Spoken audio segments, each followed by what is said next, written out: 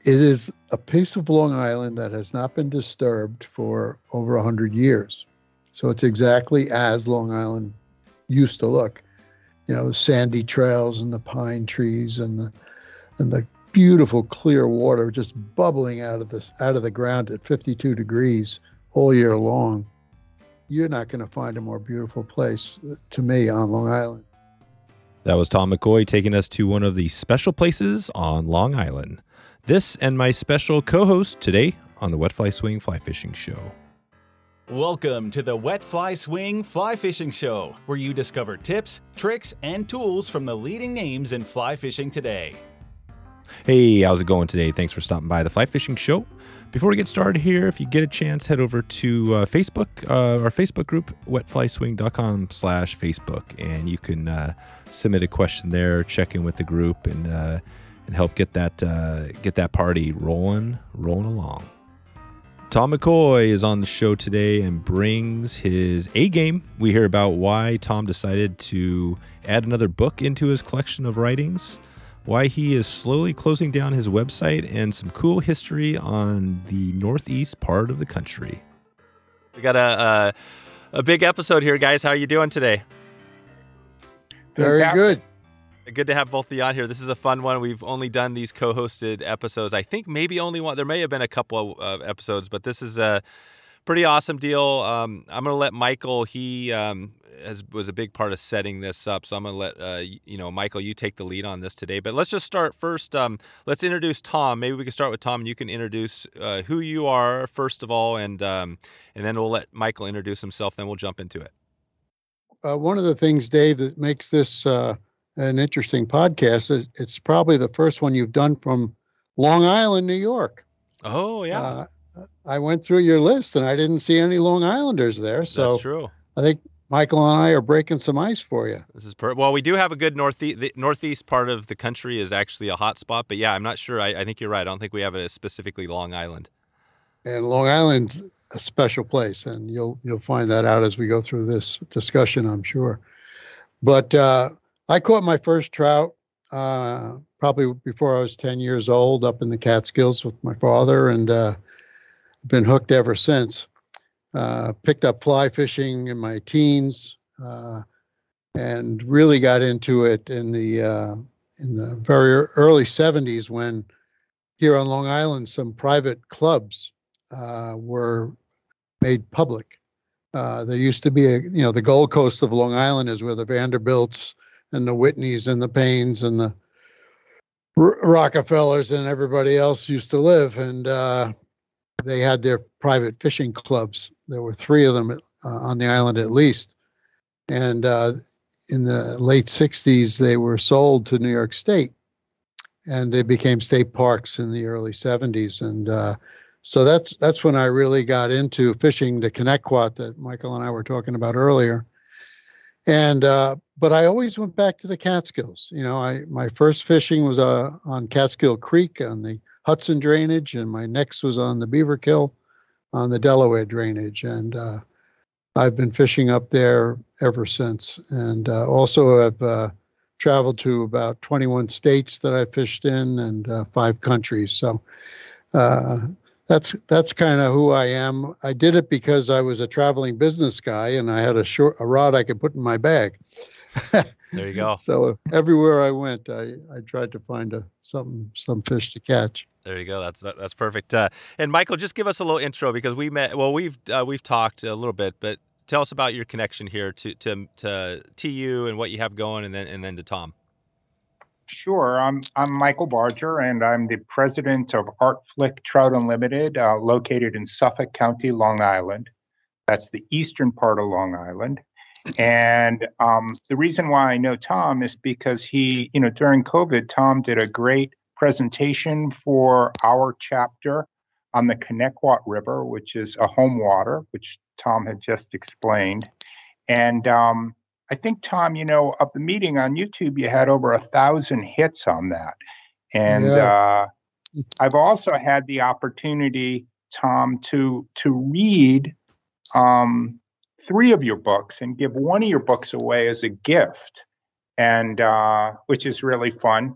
And you were so gracious to give away these books on Amazon during COVID, that I took advantage of that and read those books. And I was very impressed with you and recommended you to Dave as a possible podcast. And he came back, and I thought he was joking. He said, "Why don't you co-host it with us?" So that's been really fun, and here we are. That's awesome. That's great. That's great. Thanks for that, Michael. You know what? Just to in your intro, I'm looking. I have some questions here for you, but to tell you the truth, you answered the first 4 questions without me even asking them. So you're a professional. I just couldn't even believe it. You answered every single one of them as you went. And so anyway, what I was going to do, this is the 5th question. When did you start to write about fly fishing and why? That's a good one.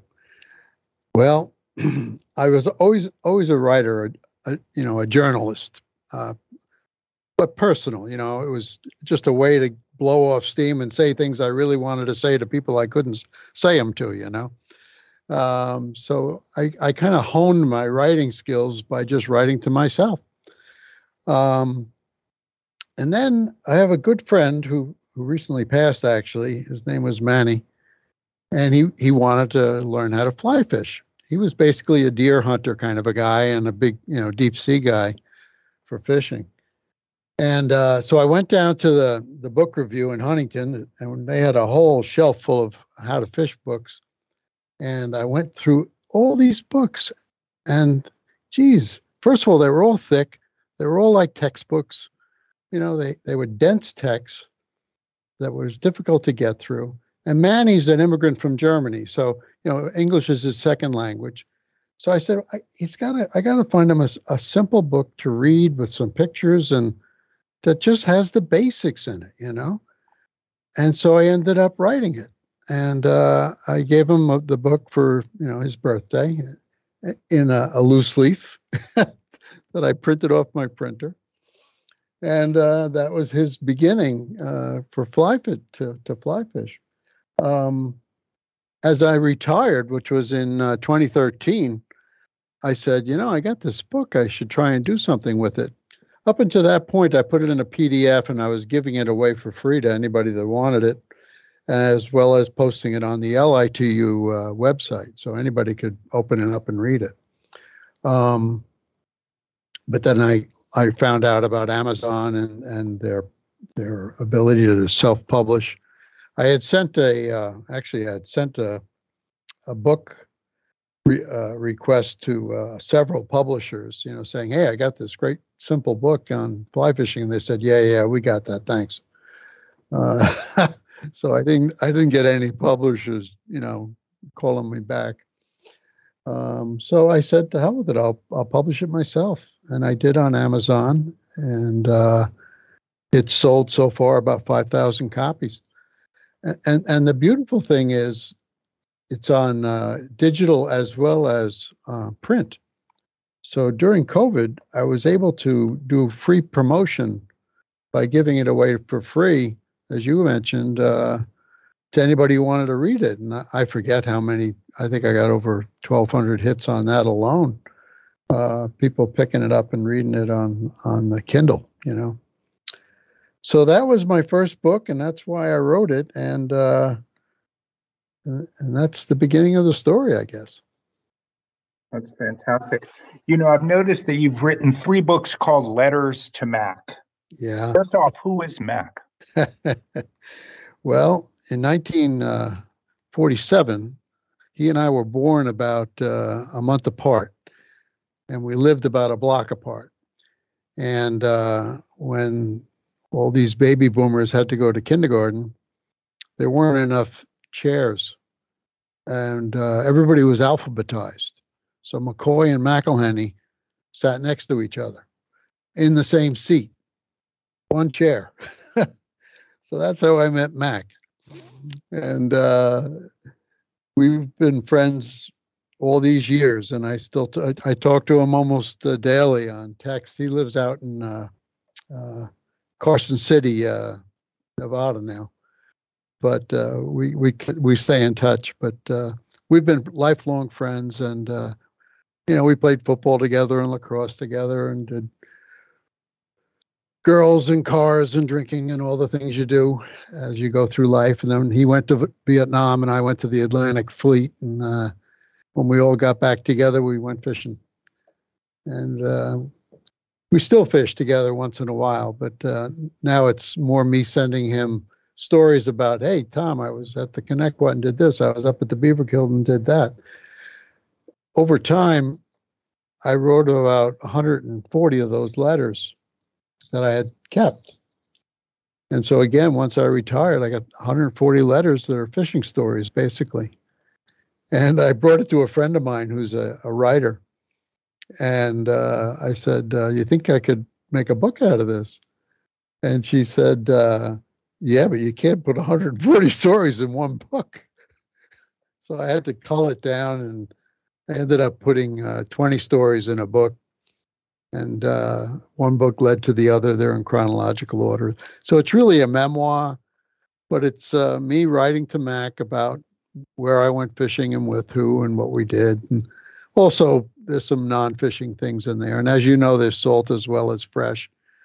But that's how it came about, and that's who Mac is. Wow. As one of these things, and I read all three of them.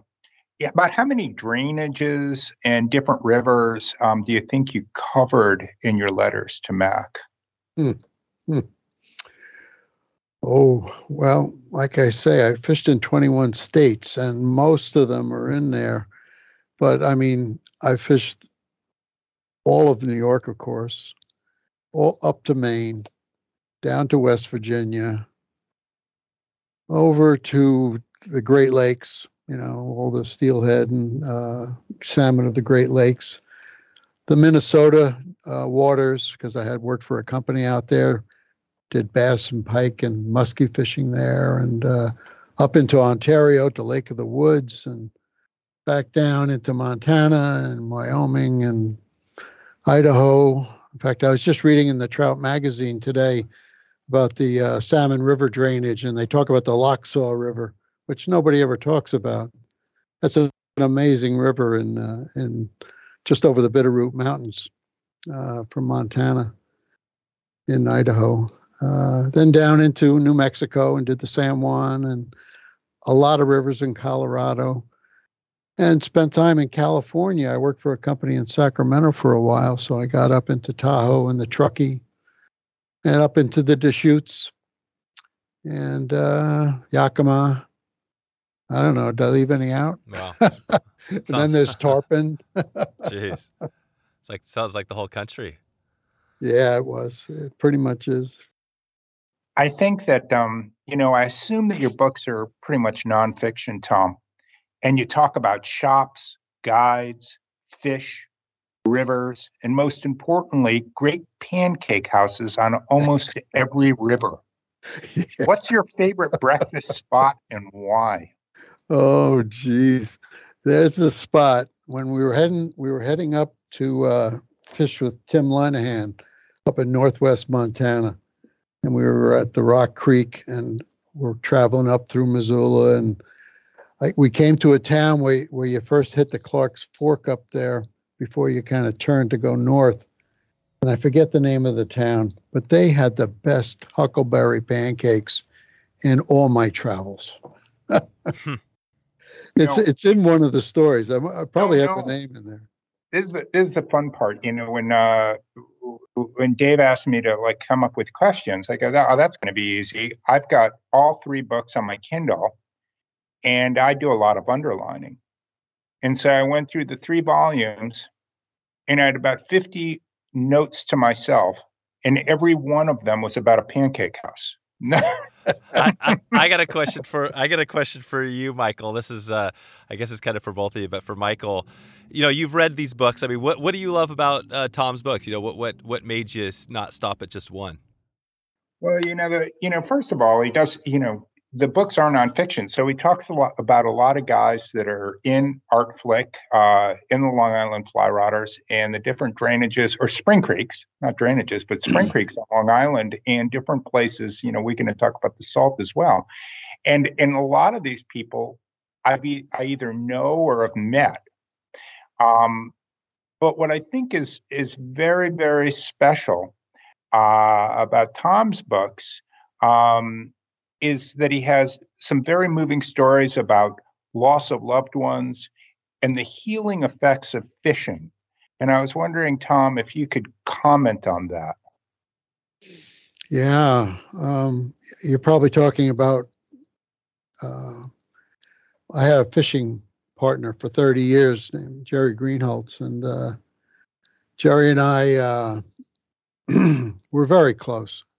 He passed in '09, and we fished constantly together. And when he left, when he moved on, I had to really adjust to fishing without him, which was really hard. And thank God for LITU and Art Flick and all the folks in Long Island. They kind of picked me up, and I started going with other people, but and they took me out to Montana with them, and they took me, to the Catskills, and I started joining in on these group activities and I wasn't a groupie person, until then. But Jerry was the kind of guy. He was a physician. He was brilliant. He was fishing, trout fishing since the early 50s. And he just knew everything, I'd say, you see that rise? He says, yeah, put on a cripple. I said, a cripple? What the hell's a cripple? And he'd show me and he'd teach me. And he's the one that really taught me how to fly fish, When he left, I had to help his wife distribute his things. And he had a library of over 300 collectible fishing books. And I cataloged them all and put them out to some booksellers. And we moved them all, and we donated a lot to the Catskill Fly Fishing Center and such. But, you get this when you go to the mountains. I catch a fish for him every time I'm there. And I catch a fish for other friends that have passed too. A friend named Clark, who I started with, and now I'll catch a fish for Manny. And it'll be in the spot where we were together and fished, and it just keeps everybody very close to me.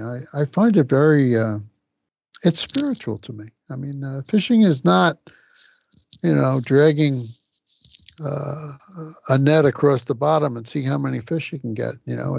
It's being there and remembering all these people and these events that you had.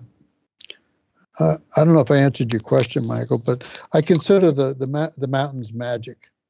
You did, and honestly, the things that touch me the most is I know when reading your books, you've lost some beloved pets, and having recently just lost a pet of mine this past summer, I know how deep that can be. And you frequently, you go, God, should I go fishing or shouldn't I? And you always kind of choose to do the trip, the day trip, Yeah. because you think, you say, I should be close, but I think this will help me if I go and do stuff like that. And that's really what made me ask you the question is, in so many ways, there's so many healing aspects and spiritual aspects to fly fishing.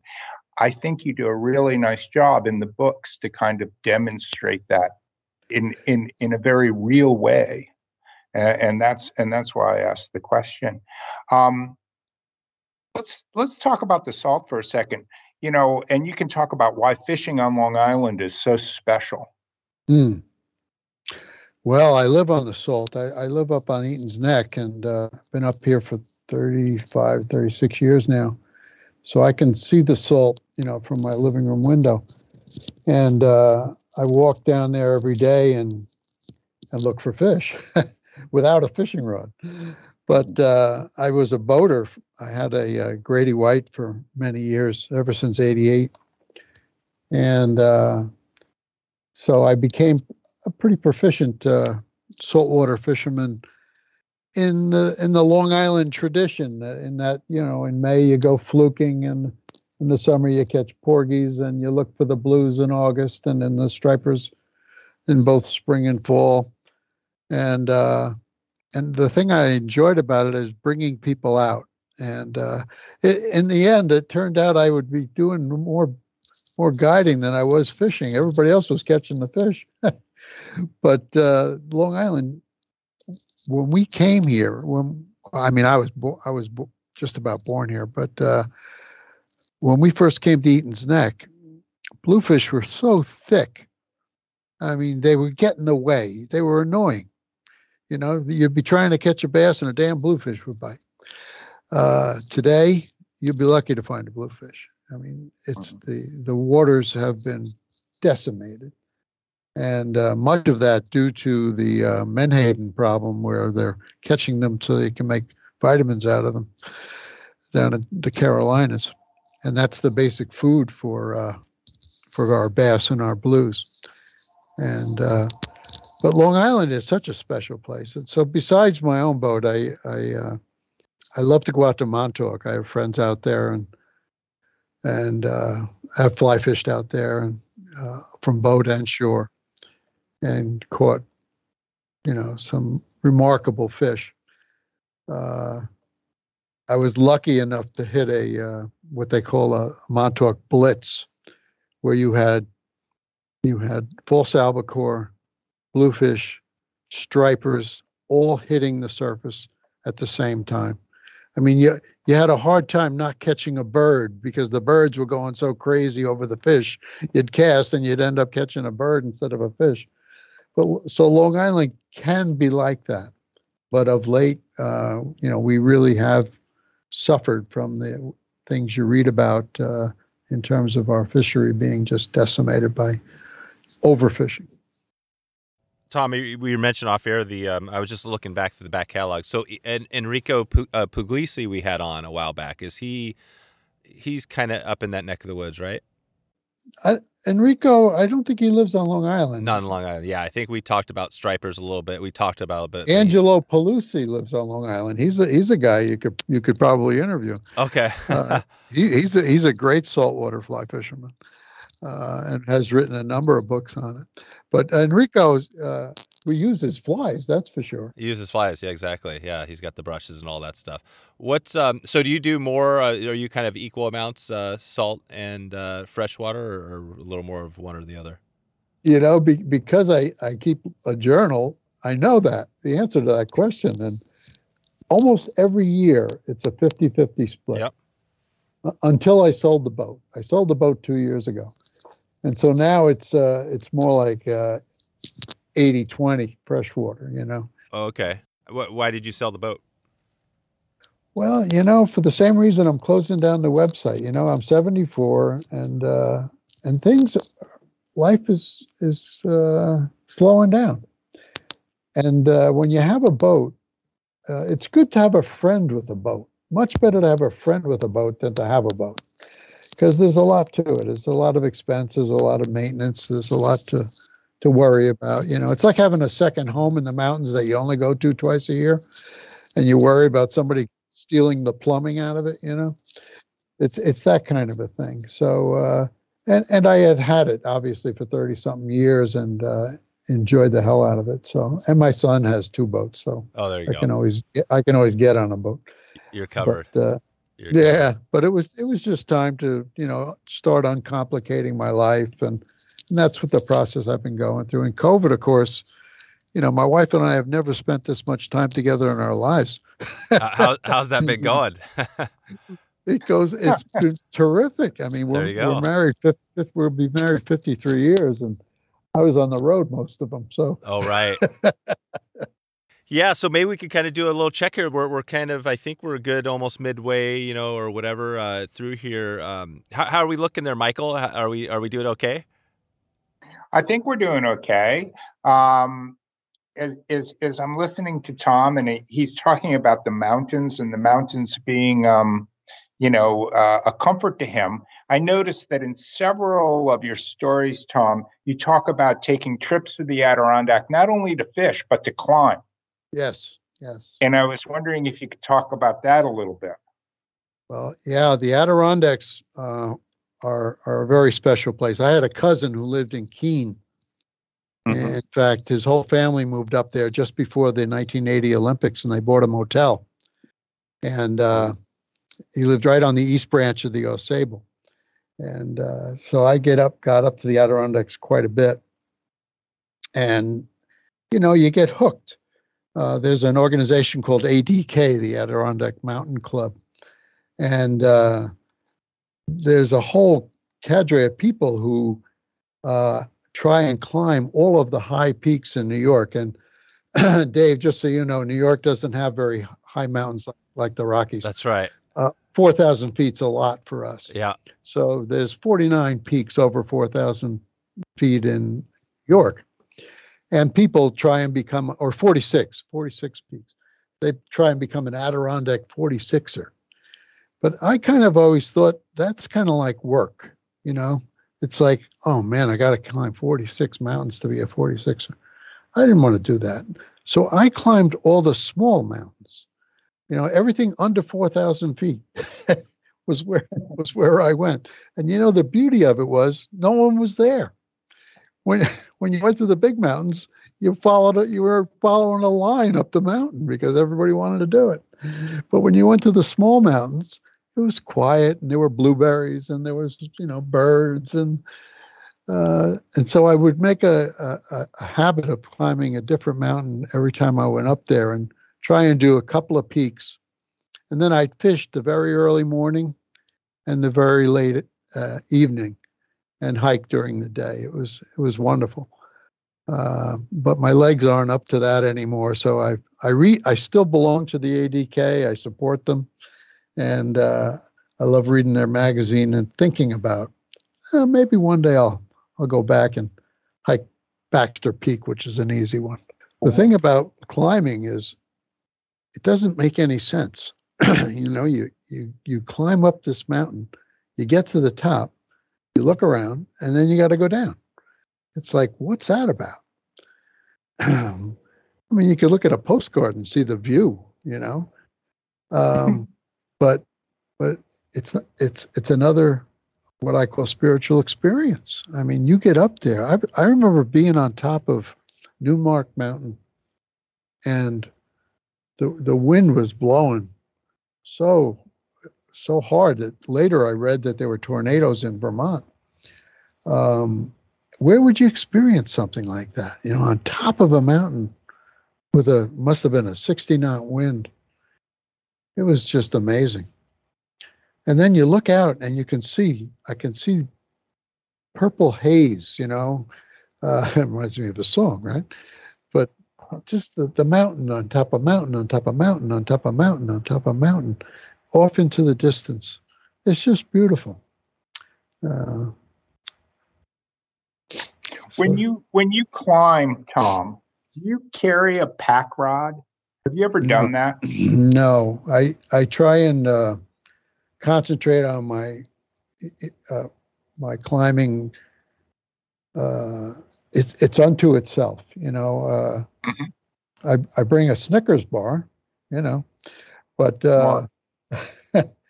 I don't plan on fishing. And in fact, where I go, it's too high really for the fishing. Fishing is down lower, down in the marshes. But I certainly fish in the evening and in the morning on the Osable and on both branches of the Osable, by the way. The East Branch is well overlooked. If you're going up that way, you should explore the East Branch for sure. Dave, I wanted to mention steelhead. I'm glad you did. That was actually a big, that was one of my topics I wanted to cover. So yeah, go for it. Yeah. When you first contact me, I'm saying, what the heck is this guy calling me for? I mean, he's talking about wet fly swinging for steelhead out west.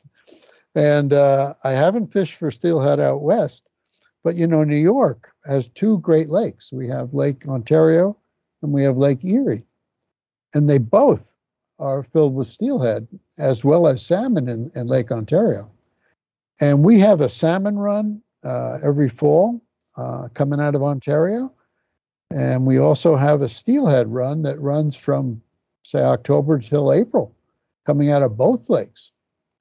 And I've fished both of those. And in fact, if you go to my YouTube channel, which is Tom's Fishing Stories on YouTube, you'll see a couple of clips of our steelhead trips and the amazing fish that we pull out of there.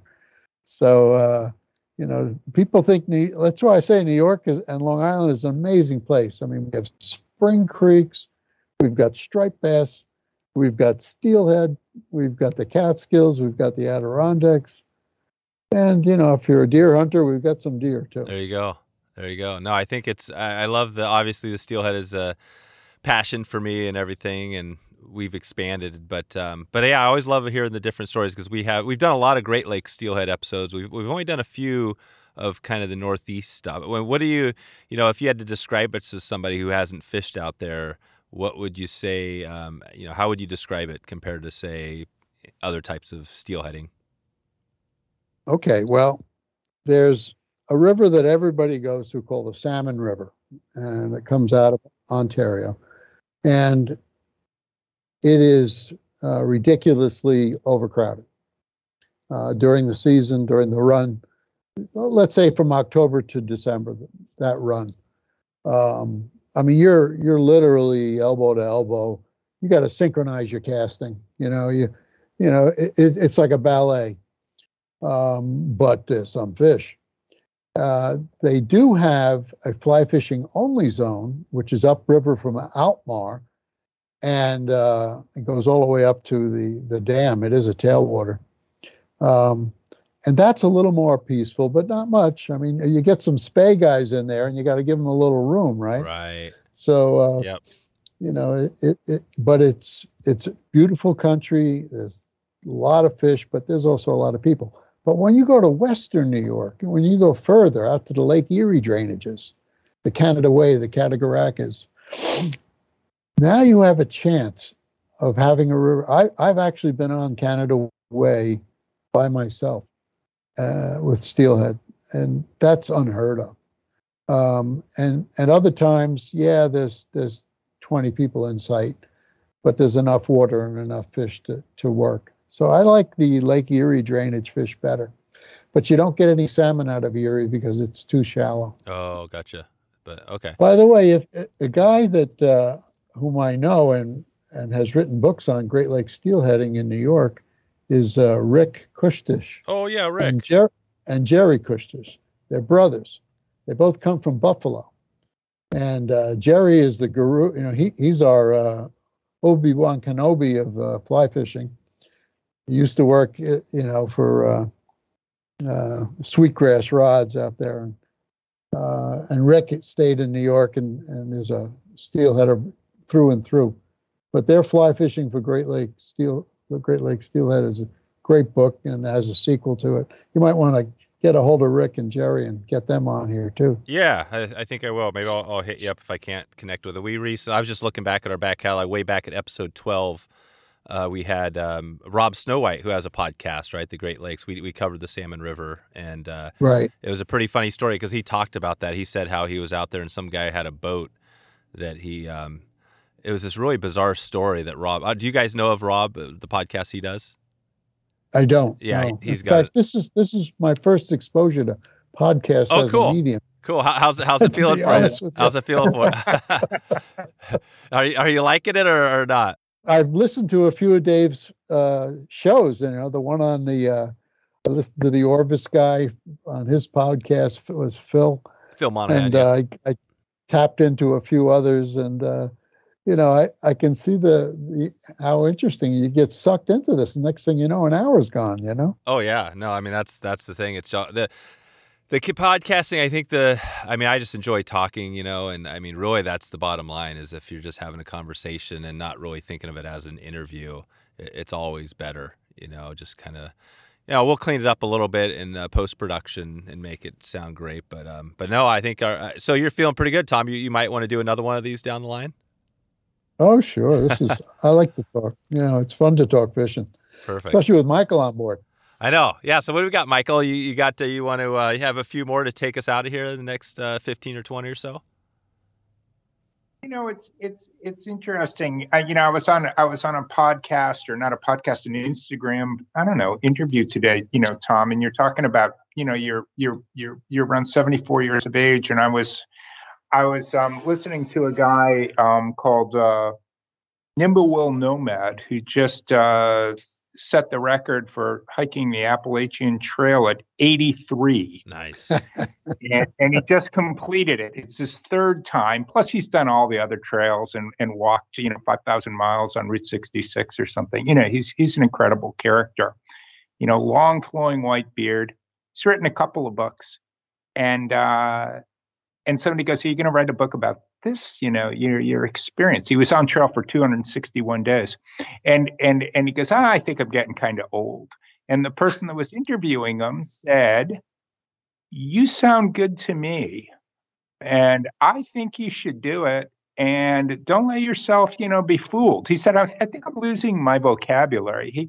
She said, "No way." And I would encourage you, this whole shutting down, like I saw your website, you said you're shutting that down, you're selling your boat. And I'm thinking to myself, come on now, Tom, you've got a lot more in you and a lot more to share.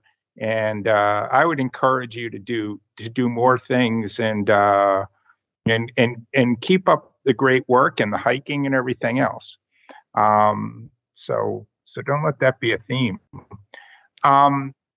What I was going to ask, if you could talk a little bit about Southside and the Connecticut and the history there, because I recently went on a tour with friends of the Connecticut, and I learned so much. And I know you know it, but others don't. And I find that I find you as a historian to be very, very fascinating. So if you could talk about the Southside Sportsman's Club, that would be really cool. Well, Dave, you have to give us another hour. Yeah, go for it. No.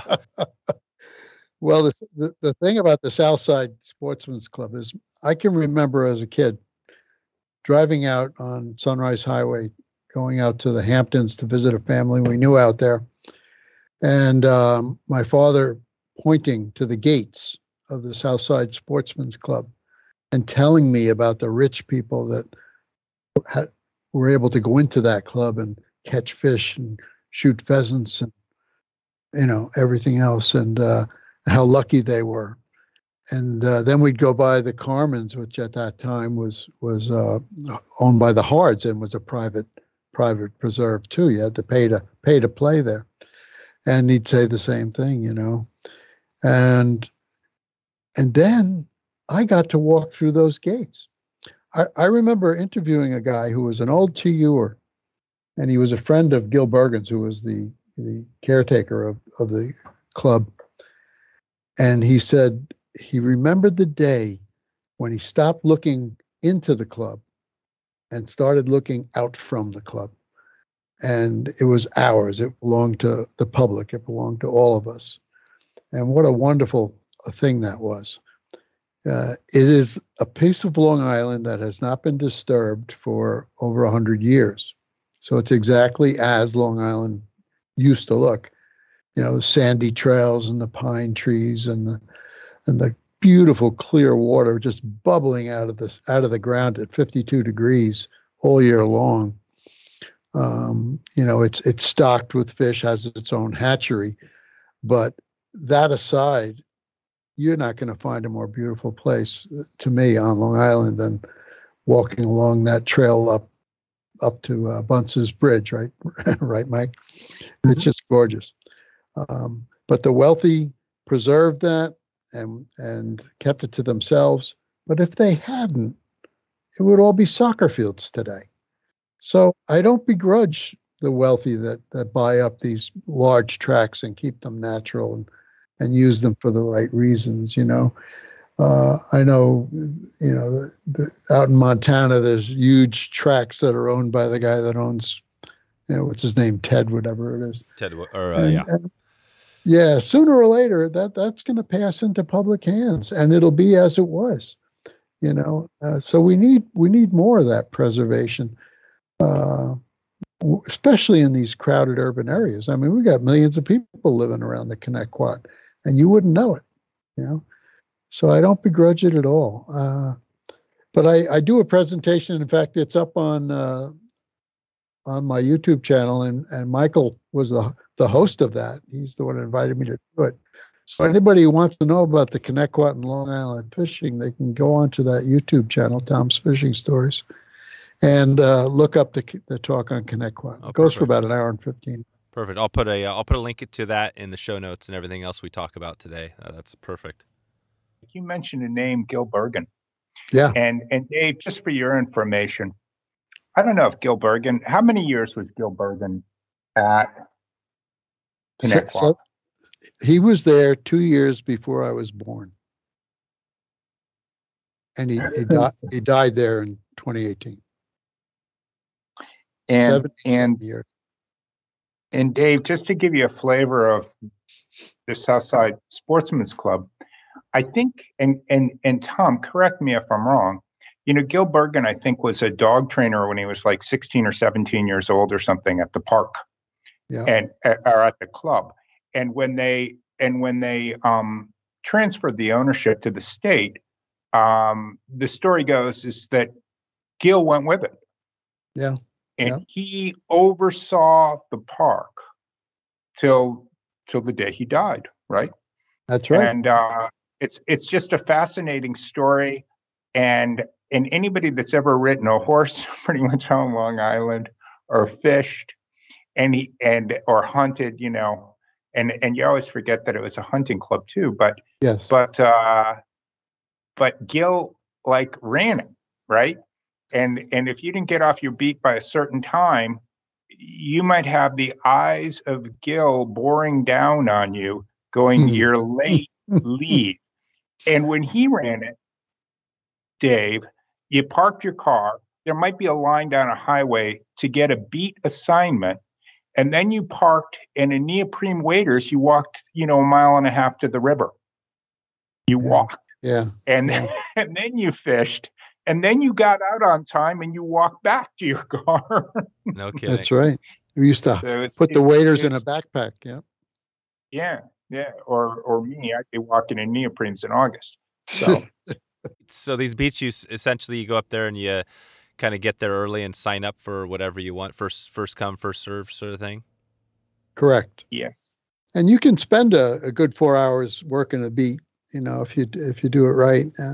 But the lucky thing is on Mondays the park is closed, and Art Flick, for example, has a one Monday a month where they can fish the park, just them, and so they can wander from beat 1 to beat 30, you know, if they want, although that would take more than 4 hours. But that's the beautiful thing about the club activities at the park. Every Monday there's a different club that has the park to themselves. Do either of you guys know the Art Flick story much? I mean, I'm assuming you both know a little bit about him since you're, you know, the Trout Unlimited and everything, but yeah, I'm very familiar with Art. In fact, I have a couple of books by him and of him. He was quite a character, actually. I mean, that name is known. I mean, I think pretty much all around the country. What do you think, you know, brought him up to prominence? Well, it's an interesting story. He was on West Kill, up by the Schoharie River on the Hudson drainage.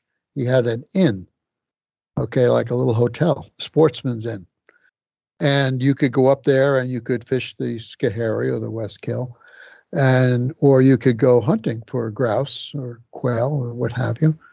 And a famous New York Times journalist, Mike, I forget his name now. I want to say Red Smith, but it might have been another one. Used to stay at Westkill and would write about Westkill and Art Flick, and that's how his name became prominent. It's through the New York Times. There you go. And the stories. And then he did a study. He was working with Preston Jennings, who was trying to write a book on trout flies, and did. And Art was collecting samples for Preston. And collected so many samples. He said, what am I giving these all to Preston for? So he did give them to Preston, but then he wrote a book, and his book was the guide to Catskill flies their hatch sequences and their colors and their sizes and their different forms. And Art Flick's guide is to this day, I've got 3 copies on my shelf. I still refer back to it. And then he got involved with Robert Volker or John Volker. He actually went out there and is in to visit Volker to fish. And he ended up, I don't think he got skunked, but it was pretty close after having traveled all the way from New York to Michigan, So he got around, and how he got to the Art Flick GU chapter, I think you guys adopted him, didn't you, Mike? I don't know if we adopted him or named the chapter after him. I always thought that he was responsible. I want to say that he was a shoe salesman, right? In his real life. And I want to say that he's also responsible for like a lot of the conservation movements up on the Beaver Kill. Is that true? Well, That's what I thought. I thought he created like no-kill sections and stuff. Yeah, he's on the Hudson drainage, the Schoharie. They had a problem with bass coming up and eating all the trout. And so he had them build a small dam, a very small dam that was enough that the bass couldn't get over it, to separate the bass that were down in the reservoirs from coming upstream and eating all the trout. So he was responsible for that. And I'm sure he was involved with all the other guys that put together the no-kill sections and more importantly, the public access sections of all these rivers in the Catskills, which at one time were all private. That's great. And now a lot of them are public. Almost all. You have access to just about every stream. There are sections that are still private, but that are owned by clubs and leased by clubs and such. But you can fish both sides of them, So you get a little benefit from those club stockings. Michael, do you want to? I've got one more question that I was going to ask Tom. Do you have one as well? Do you want to give him 2 more, and then we'll take it out of here? I was going to ask about favorite fly patterns, unless you were going to ask that, Dave. No, mine was a little more off on a tangent, so that's good. I like that. Okay, what I was going to do, Tom, could you give us your favorite 3 best fly patterns for trout and for the salt? So you've got 6 flies. I'm listening closely, by the way. I don't use a lot of different flies. I have a few flies that I use. I carry a very small pack. I don't have a vest. I have it, but I don't use it. And the flies that are in there, I'm a dry fly fisherman. So although I have nymphs in there and I have streamers in there, my favorite streamer is a black-nosed dace.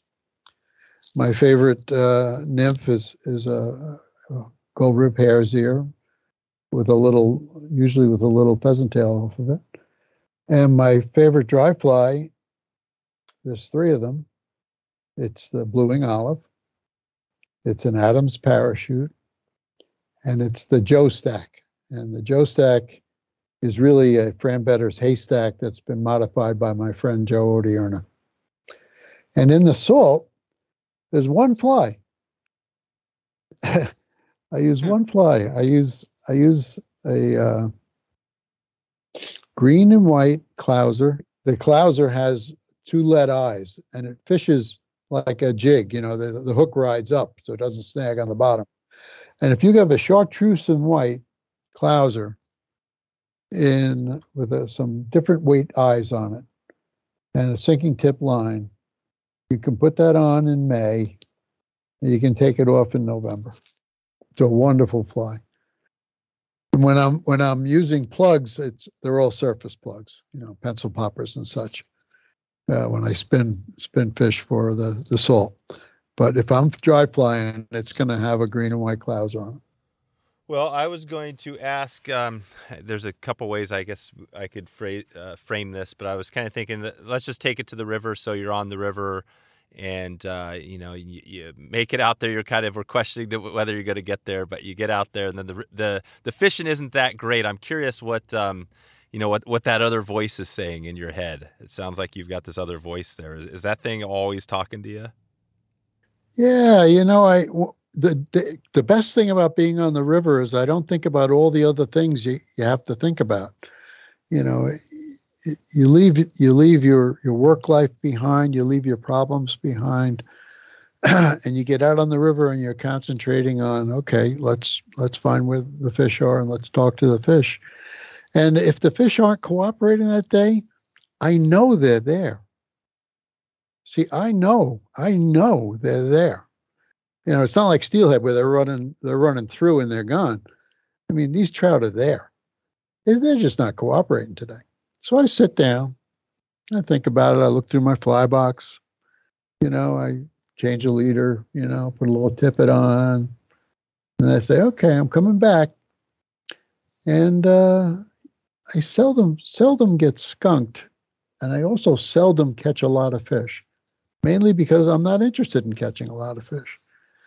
Some guys will find a spot and they'll start popping fish. I'll move out of that spot. I'll give it up. I'll go to the next. I want another one. I want a different spot. Because I enjoy the challenge of playing hide and seek with the fish. That's why you enjoy dry fly fishing mostly, just for the challenge. Yes. And the top. It's kind of like the middle ground, right? The fish live underwater and we live on top of the water, and we meet at the surface of the water. So that's our battleground. I don't have to go to their living room and they don't have to come to mine.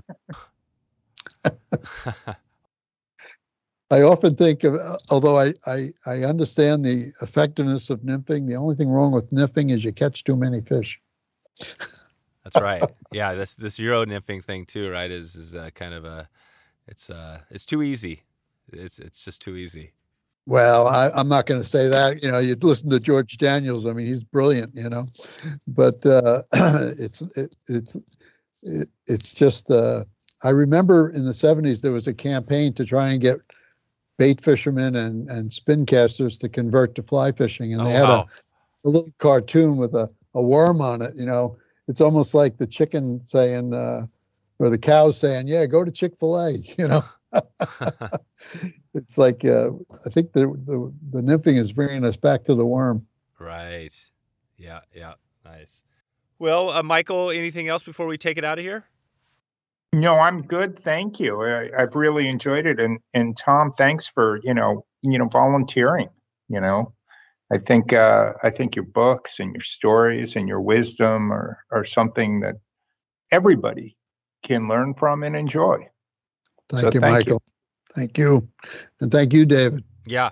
Thanks, Tom. Appreciate you doing this today. And we'll definitely keep in touch with you. I'll put links to your email and Michael's email as well so people can connect with you. And if they want to pick up your books, it sounds like probably just heading to Amazon is the best place. Amazon.com and, Tom McCoy, Letters to Mac, and How to Fly Fish for Trout, and How to Improve Your Fly Fishing and Catching. All right, guys. Well, thanks for the time today, and looking forward, excited to keep in touch with you as we move forward. Thanks, David. So there you go. If you want to find all the show notes, all the links, and everything else we covered today, head over to wetflyswing.com/275. 275. A quick reminder, if you get a chance, you can head over to wetflyswing.com/Facebook. Head over there, and that'll direct you right over to our Facebook group where you can ask a question. Check in, submit if you want a guest, want to check in there, or just connect with me or the crew on Facebook. We have a big episode on Thursday where we dig into classic rods, reels, and fly fishing gear. Find out how you can easily find that old school classic or vintage setup, and we kind of just give you some good examples of what you can get into, some really nice gear for actually a pretty reasonable price. So Ward breaks it all down on Thursday. You'll have a whole bunch of resources to help you get rolling. Just want to say thanks for stopping by the podcast today. Looking forward to catching up with you online or maybe on the stream. Thanks for listening to the Wet Fly Swing Fly Fishing Show. For notes and links from this episode, visit wetflyswing.com.